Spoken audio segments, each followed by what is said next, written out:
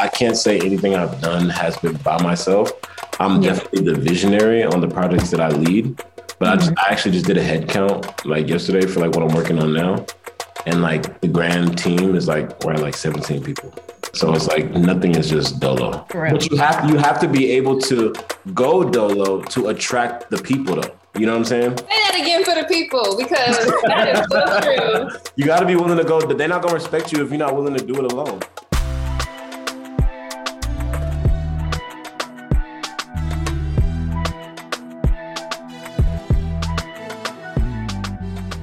You are now tuned in to the First Gems podcast, a space where first-generation millennials discover, heal, and share their experiences.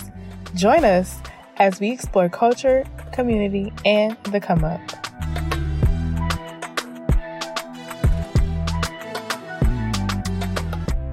In this episode, we talk to David Umeh, a self-proclaimed Baydarian and serial entrepreneur currently living in Chicago.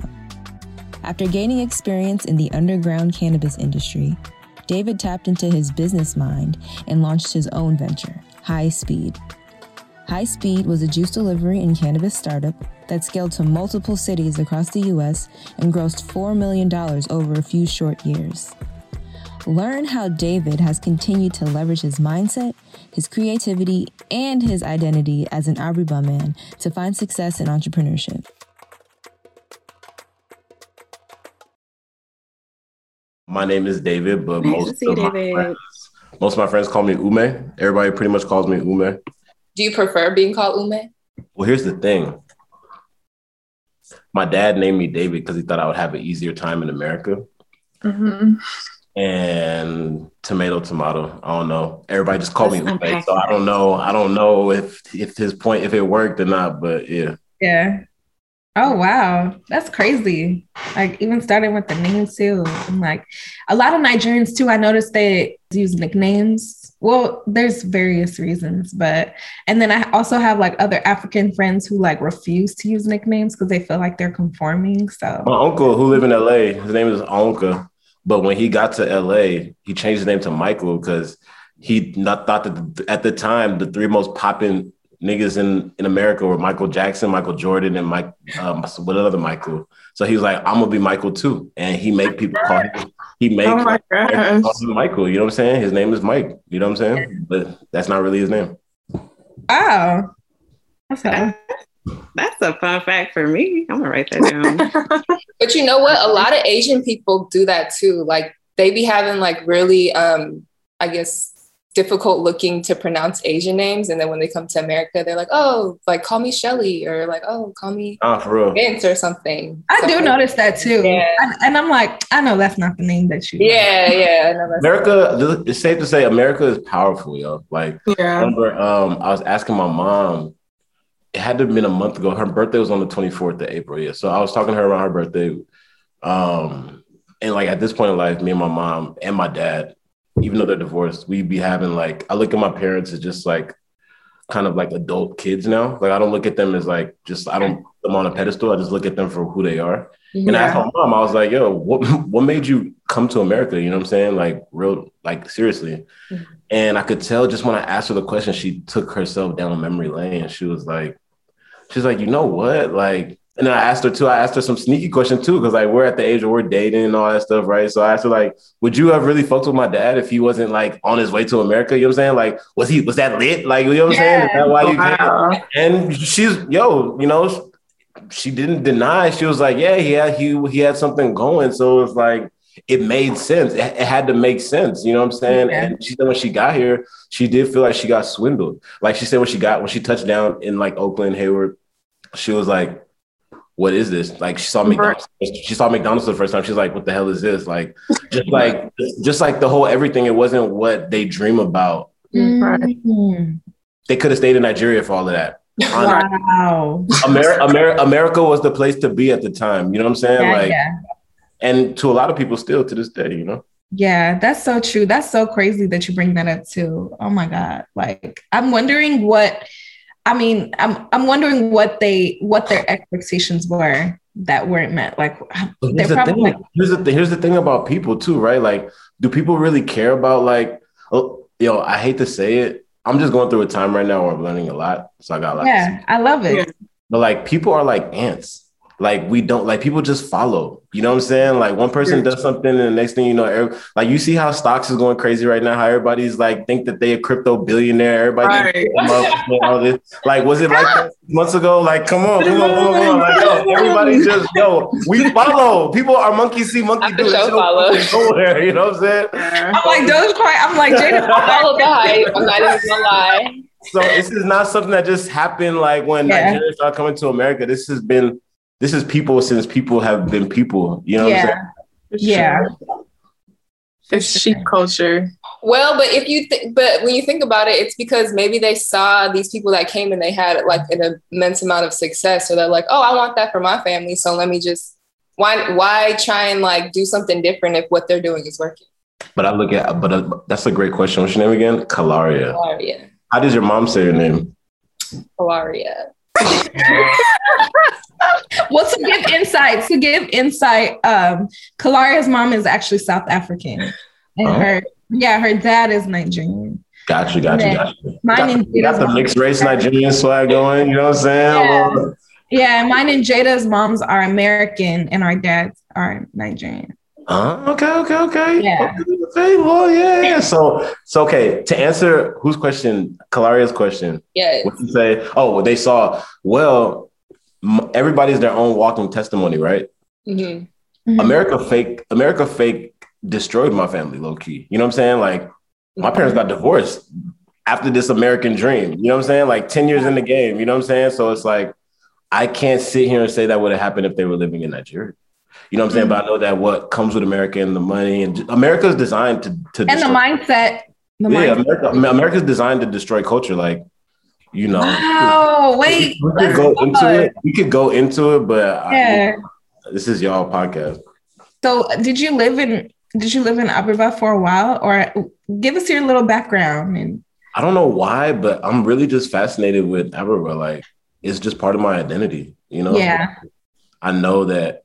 Because you got to think about it, like I grew up in the Bay, and most of my friends, people that I grew up with, like they're like, people be like, hey, I'm going to my granny house. You know what I'm saying? I'm going to my uncle house. I'm going to my granny house. My granny house. Yeah. Like, but our granny house was not, right there. You feel me? So I had to understand that, and I had to realize my identity. So just as much as I belong in those spaces, like I also know that like, that, I'm really from this place and I gotta like honor that. And just that made it like my favorite language and I really care like about like what's going on. Like, my cousins be calling me and shit like that. So I don't know, it's just part of my identity. I love it too. And a lot of people don't really take the initiative to learn, especially when they're so far away from, their home country and like, separated from their culture a little bit. So that's really interesting that you took the initiative to like be diligent and learn and immerse yourself in your culture, even if you weren't, placed in Nigeria. People be surprised. Nigerians be surprised, like, especially the Uber drivers. They'd be like, because like my name on Uber is Chief. Long story. Yeah. I got banned from Uber a few years ago. And so I had to make like a fake name for my new Uber account. Oh my goodness. So like when they say Chief, like it's weird. In Chicago, it's a lot of Nigerian Uber drivers. Really? Chicago got a big Nigerian. They got a whole section uptown called Rogers Park where all the Nigerians live. It's a lot of Nigerians on the south side too, but it's like a whole area. Yeah. And when I get in the car, they be like, "Are you Chief?" I'll be like, "Yeah." And then they be like, "Where are you from?" I'm like, "Why you asking where you from?" And they be like, I'm like, they're like, "Are you Nigerian?" I'm like, then I hit them with the Nassau. And they be like, "I knew how to be Chief." They be tripping every time. So it's just like, it's hella funny. I don't know why I said that, why I brought that up, but yeah, this shit's hella funny. Oh my God. They'd be surprised. They'd be so surprised that. Yeah, because you're young and and you're so knowledgeable of your culture and things like that. Talk about too, like, how do you go about finding this information? Because a lot of times when I've tried to do research on like Abuja and like ancient Igbo culture, like a lot of those things are not available on the internet. And isn't that crazy? Because even like now where anything that we can think to look up or search. We just know like, oh, it's somewhere on the internet, or I'll find plenty of information on the internet, like as it relates to our daily lives, living in America, all of those things. But all of that ancient, like African history, obviously there's a reason why, but like all of that information is still not readily available. So like we still have to rely on like stories. We come from a very like oral culture. Like a lot of things passed down. Like they love telling stories, and like even like in Black America, you could tell like, you know, we like telling stories. Like we are the best storytellers. You know what I'm saying? Like that's kind of the culture that we come from. So that's why a lot of stuff isn't written down. I think you can go down a whole rabbit hole with conspiracy theories as to like how shit is like stolen from us and then remixed and then pitched back to us and stuff like that. But yeah, we come from a very oral culture. And it came from me like getting mad at my mom sometimes, like, why you ain't tell me about this going on? And then after a few times she realized that I'm like legit pissed. She like go out of her way to like fill me in on stuff. And then like my dad, when me and him get into arguments and stuff, he always want to use like a parable or a story or like, tell me, like, you know, like this is, you know, like he always want to use some type of metaphor or something. And then, so when we're not arguing, that opens the door for me to just like ask him questions and stuff like that. Mm-hmm. But yeah, there's not a lot of stuff online, to be honest with you.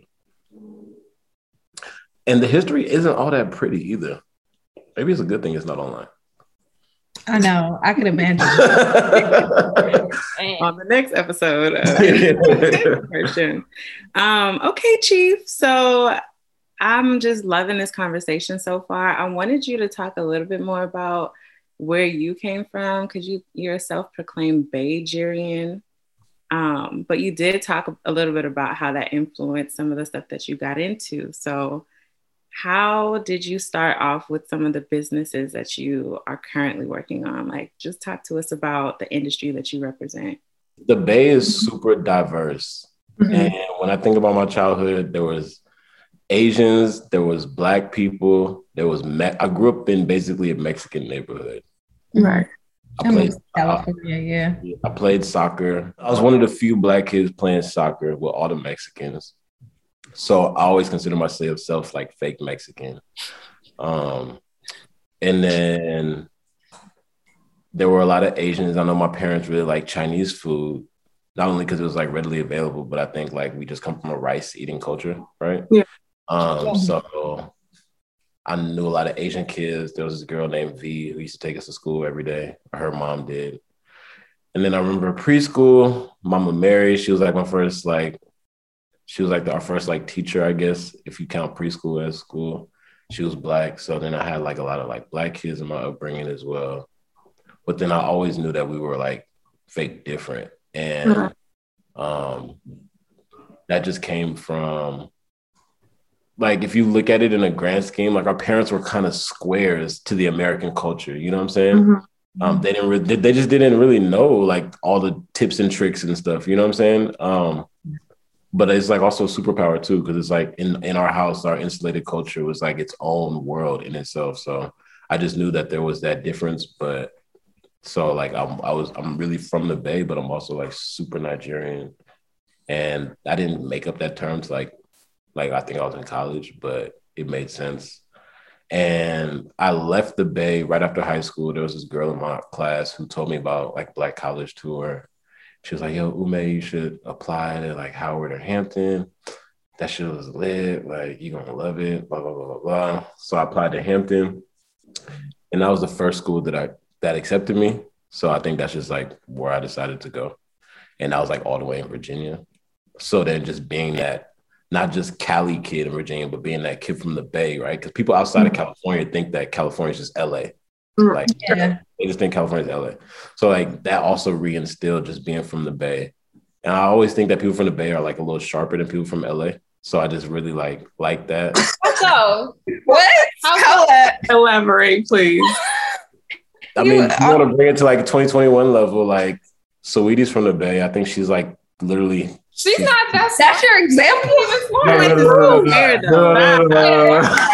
did that on purpose. I did that on purpose. But no, I think people from the Bay are just a little sharper than LA, because LA, I think, gets cut a lot of slack for no reason, just because it's LA. What do you mean? Like, I need to know. LA will chew you up and spit you out. We created. I think you gotta be tougher to be here. We created the sound. No, you didn't. LA has its own set. Like, you could tell NorCal music and SoCal music from a mile away. I mean, I'm not saying like y'all music is cool, but there's nothing. Y'all did not create sound over here. It sounds different. It's just different. I promise you, the Bay Area is behind the LA sound. I promise you. Okay. Well, I just let you have that. It's okay. Yeah, we're gonna let you have that. Just do it like Nike. I don't care. Just see, that's that LA shit. Corny jokes is like what? No, but you know what kills me? A lot of people from the Bay think that people from LA are so fake and stuff. But I'm like, half of the people, first of all, that live in LA are transplants. So they're not even LA natives. So y'all are over here talking about LA this, LA that. Half of the people are from like random ass states like Arkansas and like trying to chase a dream. Right. And they're not, and then, you know, in that process, it's kind of giving us a look as if we're look, I don't hate LA. I used to live in LA. I used to work in LA. I did the whole LA dance for like 2-3 years. I love LA. But I'm just saying people from the Bay are a little like I don't know. Let me stop. No, okay. Let me stop. All right. Maybe off camera, we just need to talk about this a little more. Shopping. But I like LA though. I've lived, and just for reference, I lived in DC, lived in LA, I lived in New York. I lived in the Bay, obviously. I feel like Chicago's the only big city I haven't really lived in. And yeah, so I've been around, you know what I'm saying? I met LA people in all these different places and Bay people, all that shit. So yeah. Again, so all these places I've been to, it just reminds me of where I'm from, who I am. It's how I coined the term Baygerian. When I went from California to Virginia, one of the first things about being a California kid was just that we had better weed. Right. So that was kind of my entry to the cannabis industry. I used to kind of like interstate kind of traffic, just weed. We were like one of the first ones to do it back in those days when the prices were crazy. I started a couple of businesses at school, started a clothing brand. I was like before like everybody had a clothing brand. And we also started like a hookah lounge, all off the money that we made from like, you know what I'm saying, from the weed. Contracted with the school. We had a bunch of events. So that was like my little scrimmage for like entrepreneurship. Then when I left Hampton, I didn't finish, I actually dropped out like my senior year because they were all some bullshit. And I was just seeing how it was affecting people. I would say the most valuable thing I got from Hampton was the network, because I just met people from places that I had never been to that I wouldn't have met if I never left like the East Bay. You know what I'm saying? And so I was able to move to LA. And I was blessed to be a part of Revolt. I was able to be like an editor at Revolt when they launched. I was a part of the launch team at Revolt. So I was able to work with a lot of artists and like people in media. I remember when I first met Diddy, I was like literally like looking like where are the horns on this man's head? Like he's just a regular ass person. You know what I'm saying? Like, yeah. And then from there, I worked at Hip Hop DX. They were also in Hollywood. I helped them launch their visual media department. So like they flew us out to South by. We interviewed a lot of artists that were on the come up at the time. We got behind the scenes. We were in a lot of different places. So that was like my entry to the music. And then the whole time I had the clothing brand from Hampton that I brought to LA. It's called Oasis. And we got on Karma Loop. We had like international orders like in Singapore and shit. That was really cool. Wow. And yeah, I was helping my uncle out. He lived in LA. I was helping him with his company at the time, just using my brain to help them with like their property management kind of like platform. And then I moved to New York after that. I took everything I got in LA and just took that to New York. And I was working with Karma Loop TV in their media department. So at the time, I was working under a guy named Shami, and they were working with a lot of cool artists. He still shoots a lot of people's videos today. And when I was living in New York, that's when I realized, like, because of how I grew up, I feel like I've grown up with like a lust, not a lust, but appreciation for like finer things. Like I like nice shit now. And New York is like, I saw a lot of that. And I realized I'm not going to get that trying to like just live this creative life, right? Like that shit ain't cheap. It ain't cute to be trying to be creative and struggling. Like I don't want to be a starving creative or a struggling artist. That's not my lane. You know what I'm saying?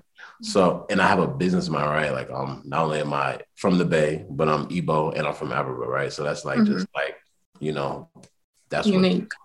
Exactly. And it's your destiny. So I went back to the Bay and I took all my experiences in the underground cannabis industry and started a cannabis company called High Speed. And we launched July 2015 and in Oakland. And it was great. Like the first 6 months was really cool. It was a tech-facing platform, e-commerce driven, again, before like where we are now. And yeah, we had a launch party. Our ethos was like to not be Cheech and Chongy. And we had happy customers and everything. But like at the end of that first 6 months, I kind of wasn't happy with the growth. Cause I'm just like, I'm in Oakland, like, even though it's like forward thinking, like it's still Oakland. So it's like, weed ain't new here. You know what I'm saying? It's nothing new.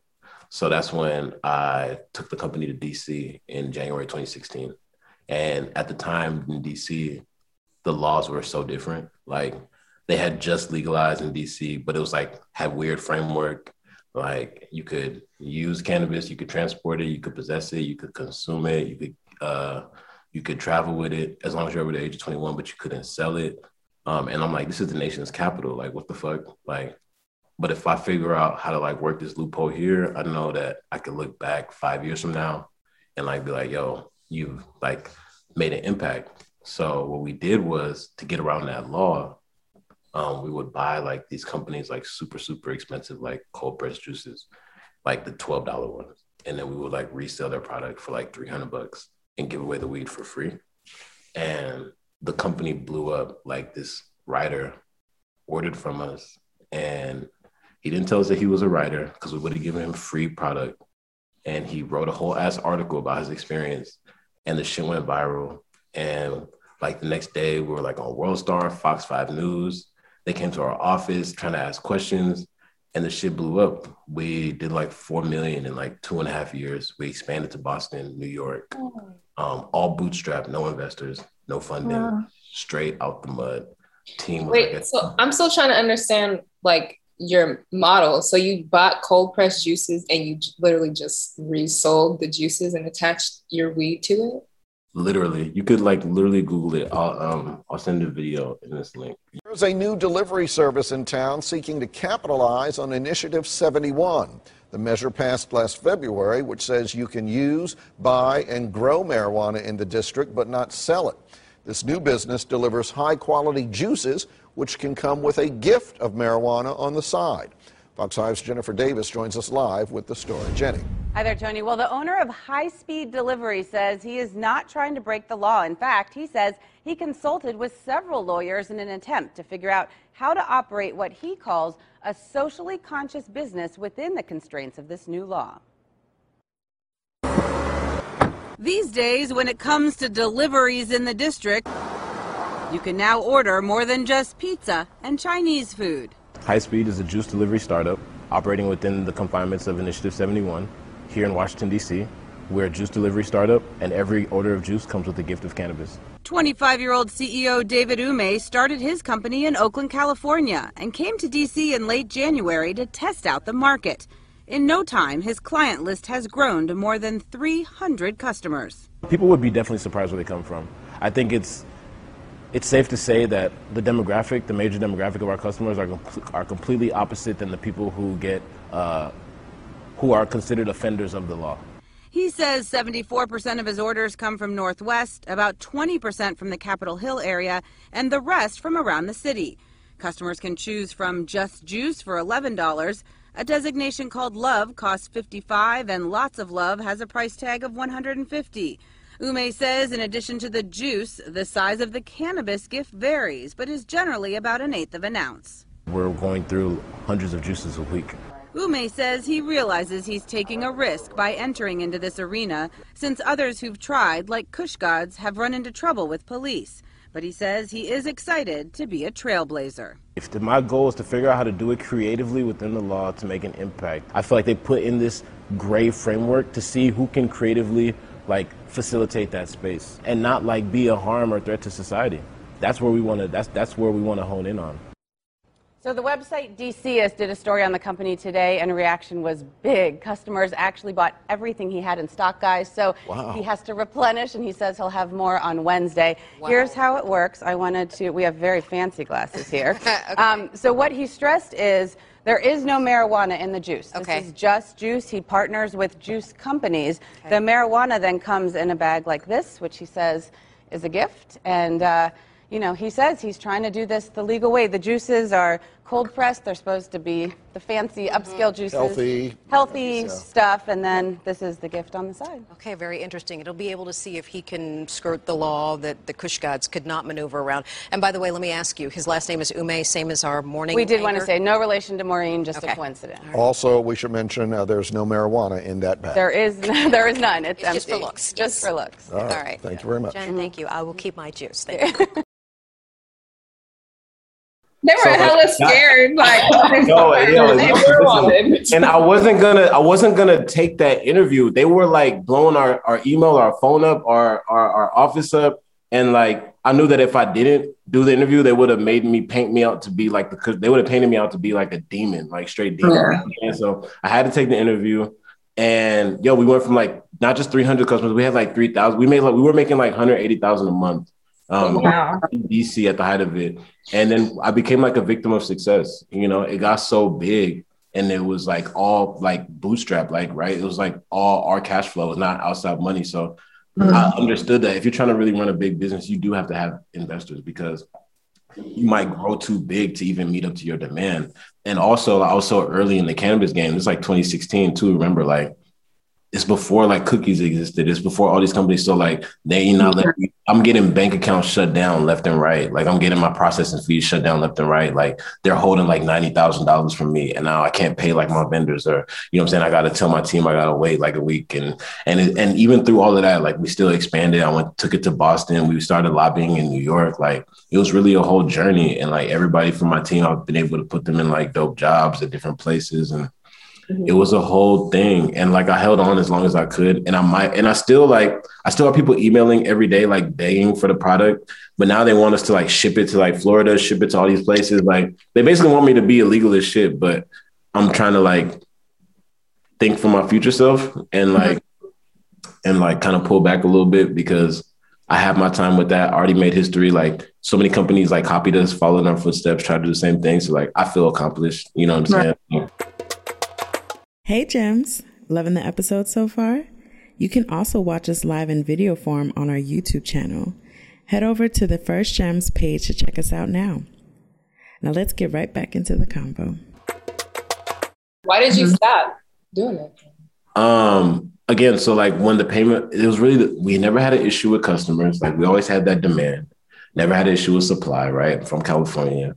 But that middle process is the biggest hurdle with the cannabis industry, payments. I did not want to run a cash business. You know what I'm saying? Especially with all the money we were dealing with. I didn't want to run a cash business. I wanted to run a forward thinking joint. But PayPal don't let you process cannabis payments. Even though I was using the juices, they ain't no way you're making this much money off of juices. When Stripe, they banned us once we got too big on their platform. Every platform that we switched to, they just I don't want to call it hating, but they didn't support it.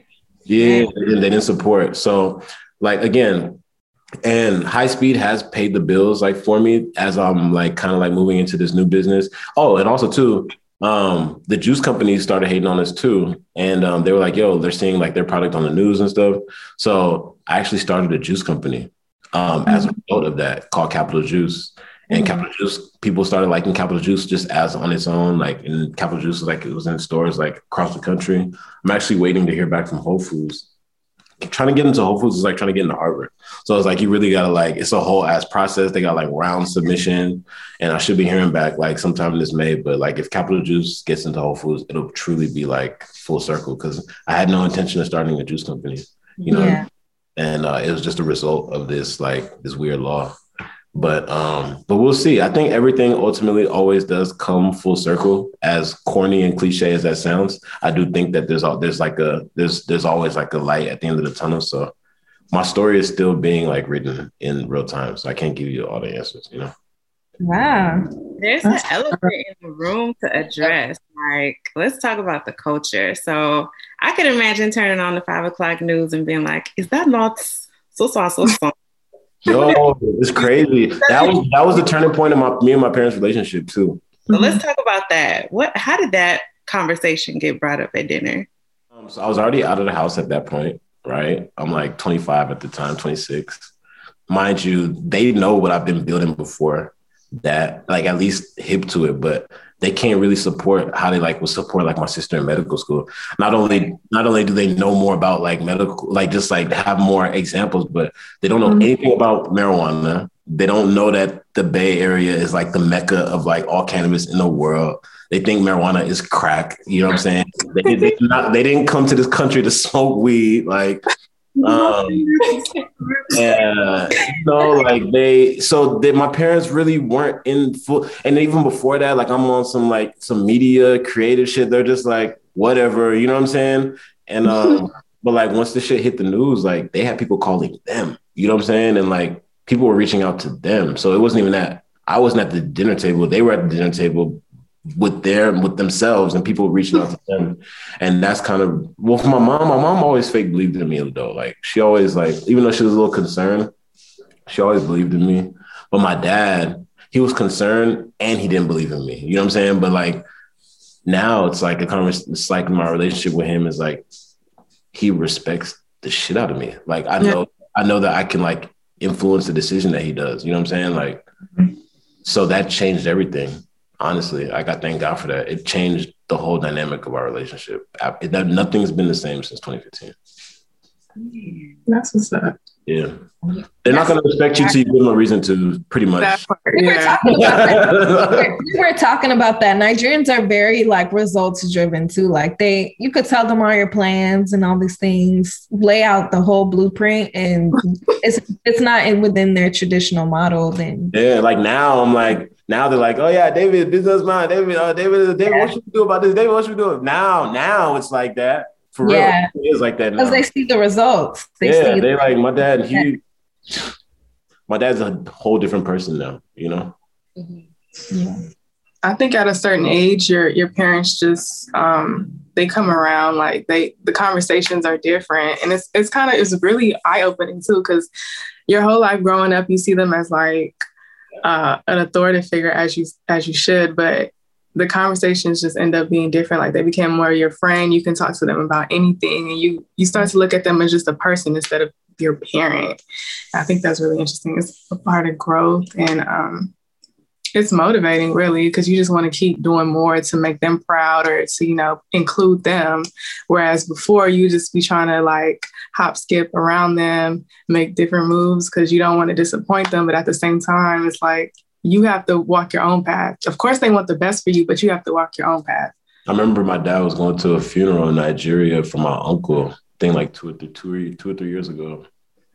And, he kind of like subtly asked me if I could come, even though I was like across the country. He knew I was busy doing blah, blah, blah, blah.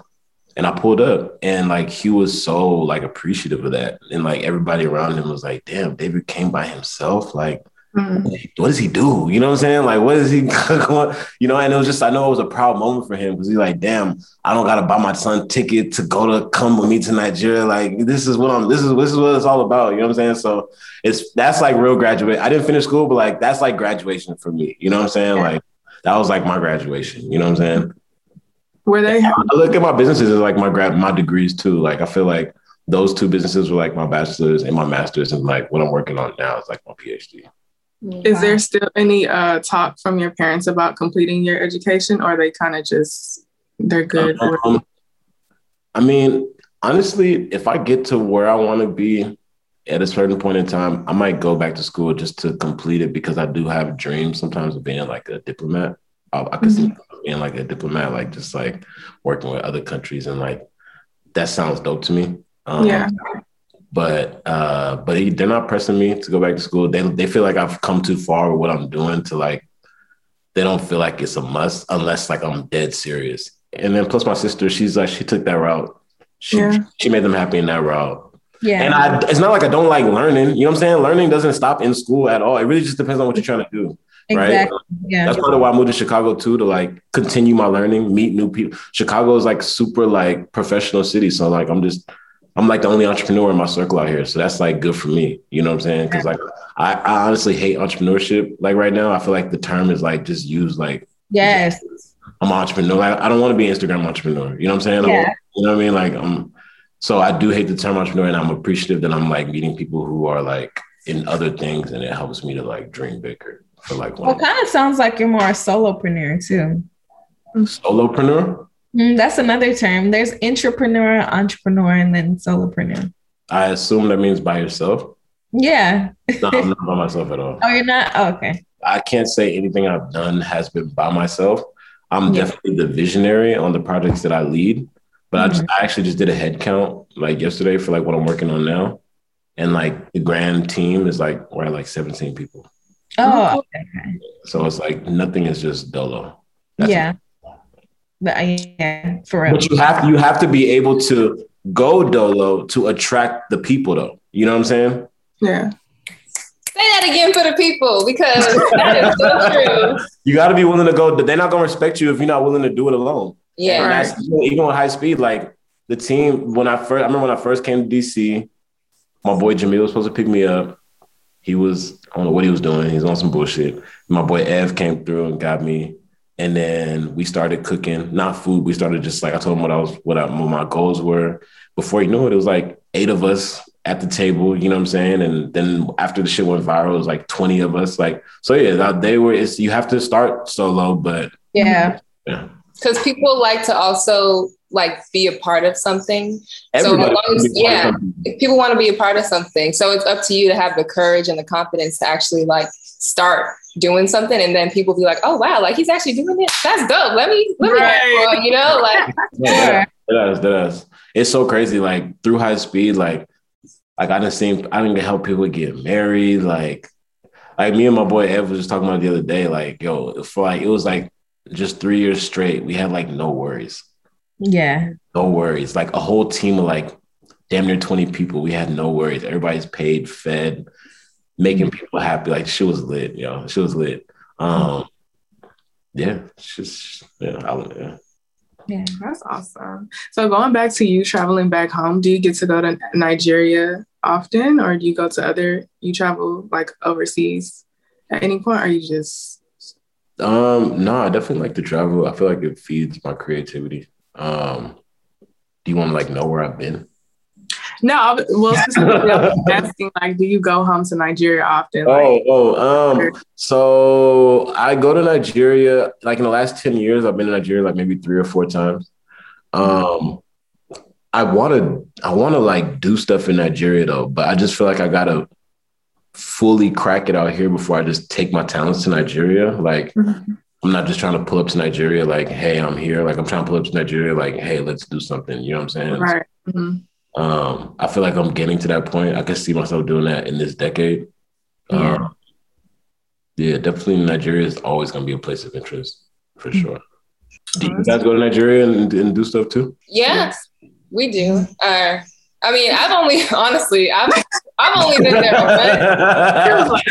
like that. The wanting. Yeah, I've been there once in my life, and you know, I loved it, and like just being able to say that I've experienced that part of my identity is amazing. And I do also like have an urge to give back in a way to, you know, Nigeria. I just don't know exactly how or like how I would navigate that, even though like we have family out there. So it should be a little bit easier, but just even trying to think about like all the like political stuff, the infrastructure, the economic struggles, like it's a little bit intimidating. So I think for me, just like trying to figure out, like, for one, what I can do and what I can bring to the table that could like be transformative in a way for Nigeria. No, that makes sense. I feel like I'm the same way, right? Like, and Nigerians aren't dumb by any means. Yeah. They just don't got all the infrastructure or all the bread. So it's like, I got to pull up either with bread or enough bread to do something about the infrastructure, or both, you know? Or sometimes the stubbornness gets in the way as well, certain things. We were out there, not this last time, but another time, like we pull up with so many, I mean, obviously these were just ideas, like we put up with ideas because we just started identifying all the things that could be like better, like even just within like Abriba, right? And then we like talked to one of our relatives and it was just kind of like, well, it is what it is. Good luck trying to do that type of mentality. So I think that's another like tough egg to crack, to break through. But obviously when you break through that, you can make things shake. But my dream was like once I hit my home run out here, to make a film that kind of like embodies like my experience here, but then like kind of like embodies like Nigerian experience. And then like, I want to create like a cinematic Nollywood film. I feel like that'd be the perfect entrance into like area. Yeah, that would be amazing. Yeah, that's like my dream. And my cousin out there actually gave me a script 2 years ago, and I got the script now. It could use some work, but it's a whole ass script though. You know what I'm saying? It's like the movie Crash, but like Nigerian version.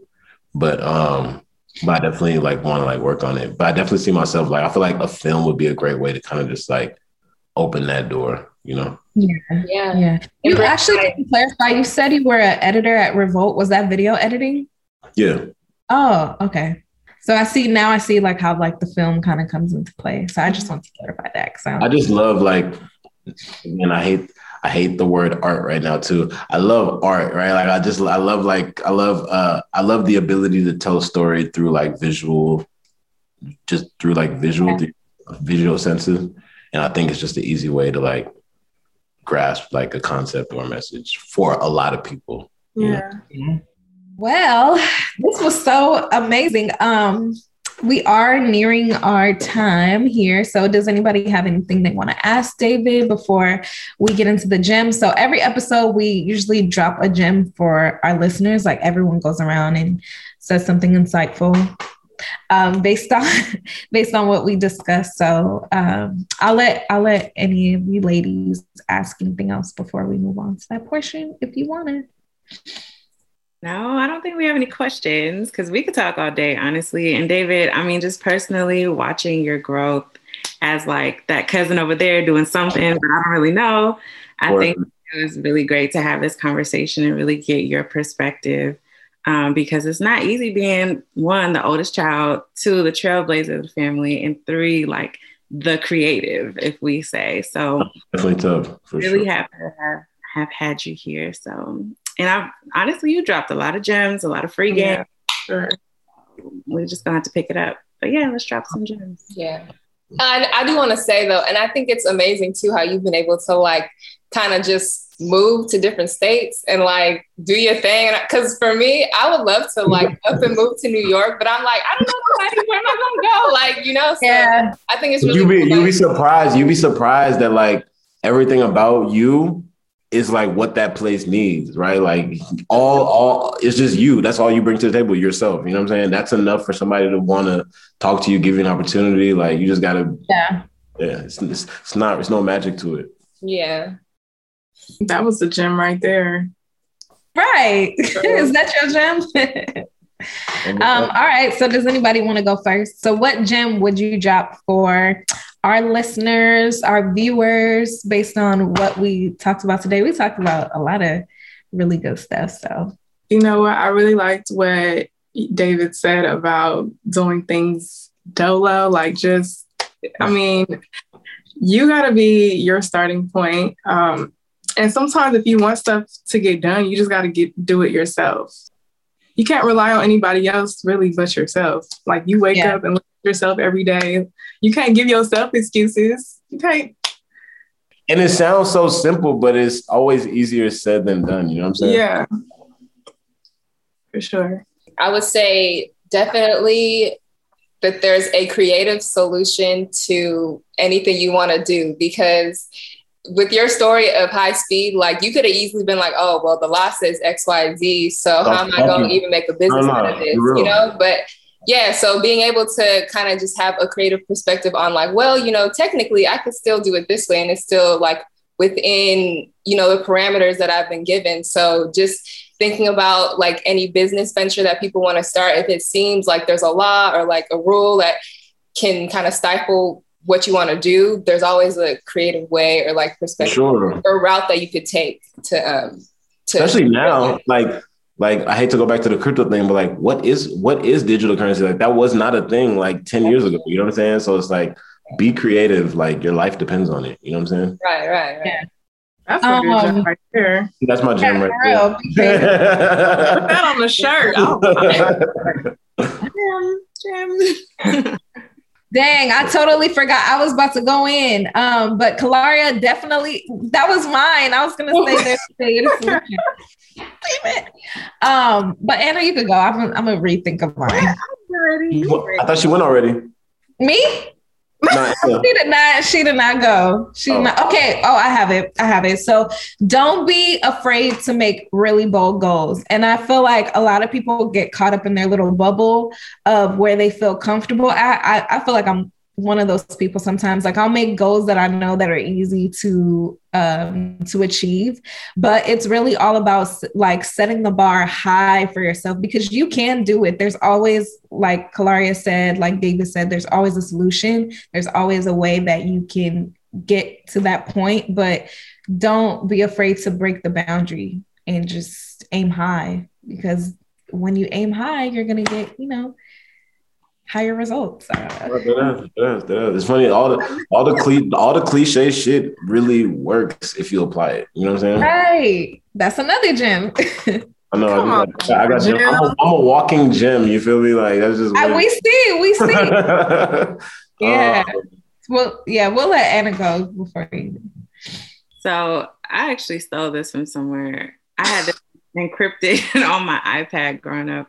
But it was "My life is my message." So really letting your life be your message. And I really loved hearing the inside scoop of what you shared, David, because it really does put everything in perspective as far as like what you've been able to accomplish and who you are today really stems from where we come from and where our parents, you know, as the genesis of our story. So letting your life and your truth like tell your story and share that with other people.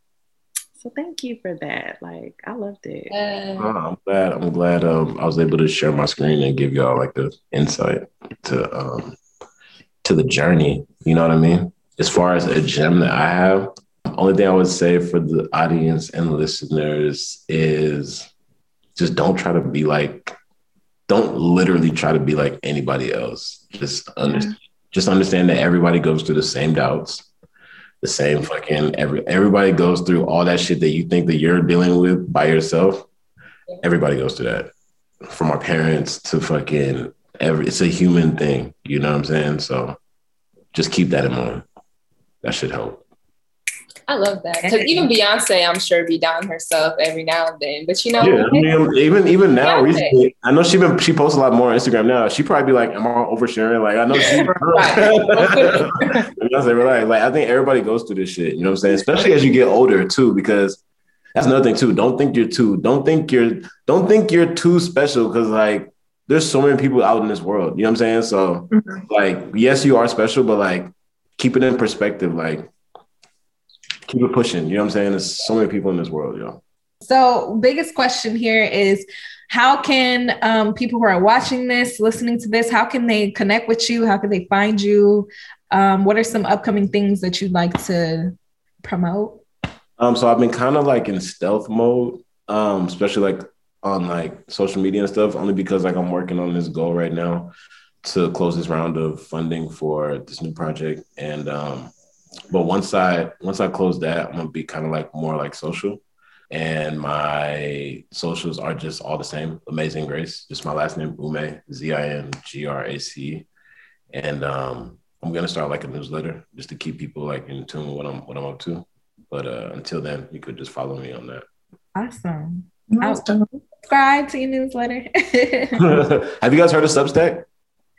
No. I'm gonna put y'all on. It's like it's a cool way to like have a newsletter, and they let you have like paid subscriptions too. So it's kind of cool. What is it called? Substack.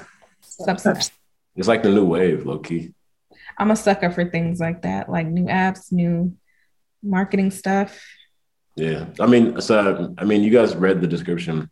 Like what I'm working on is kind of like, it's like literally like, you know, how people like love sports and stuff. You know, people like do like fantasy sports, like fantasy, like they bet on sports like crazy. So I'm doing that for music. I'm letting people bet on music, and like we're turning like all music metrics into like an index where you can trade on it. So like you can trade on chart position for a song. Wow. You can trade on whether you think an artist is going to be featured on a project, or you can trade on whether you think an artist is going to win an award, or you can trade on a song an artist is going to play at a show. So like that's literally what we're working on right now. Why didn't we talk more about this? I know. Wait, so I mean, we still can, and we still No. We gotta save something for down the line. You know what I'm saying? You know, that was just a little foreshadow. Okay. Oh, so you know there's gonna be a part 2. You already know there's gonna be a part 2. Plus, Anna told me I'll have another call too, so I don't want to take up all your time. Oh yeah. Wow. Okay. Yeah. We'll probably reconnect with you and on that. But what's the name of it, just so that people know that they've heard it here first? Because we ain't never heard of anything else like that before. So Cloudy. Yeah. Okay. Because I feel like like when I think of cloudy, when I think of the clouds, I think of like a weather person like forecasting, like, yeah, it's gonna be cloudy for like the next 3 days and with a chance of rain. And we're doing the same thing for music. Like, yeah, I think this project is gonna do this and it's gonna have a chance of that. And then also to the word cloud, because like as much as people hate the word cloud and cloud chase and all that shit, it really does matter. Like you're nobody if you don't have no clout. Like, I'm sorry. Yeah, exactly. But it is what it is. Well, you're somebody, but you're nobody to the public.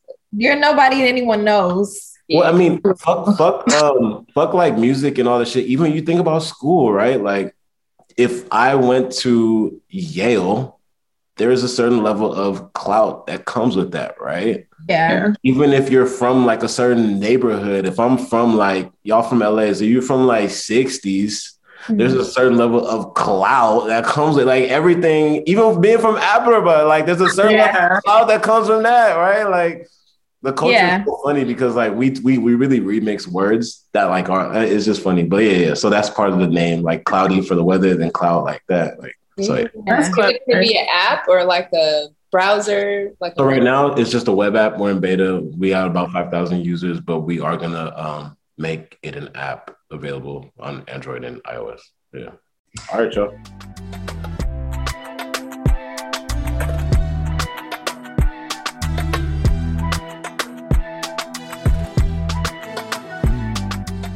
Thank you for listening to this week's episode of the First Gems podcast. To stay up to date on what's going down here at TFG, connect with us on all socials at The First Gems. Until next time, y'all.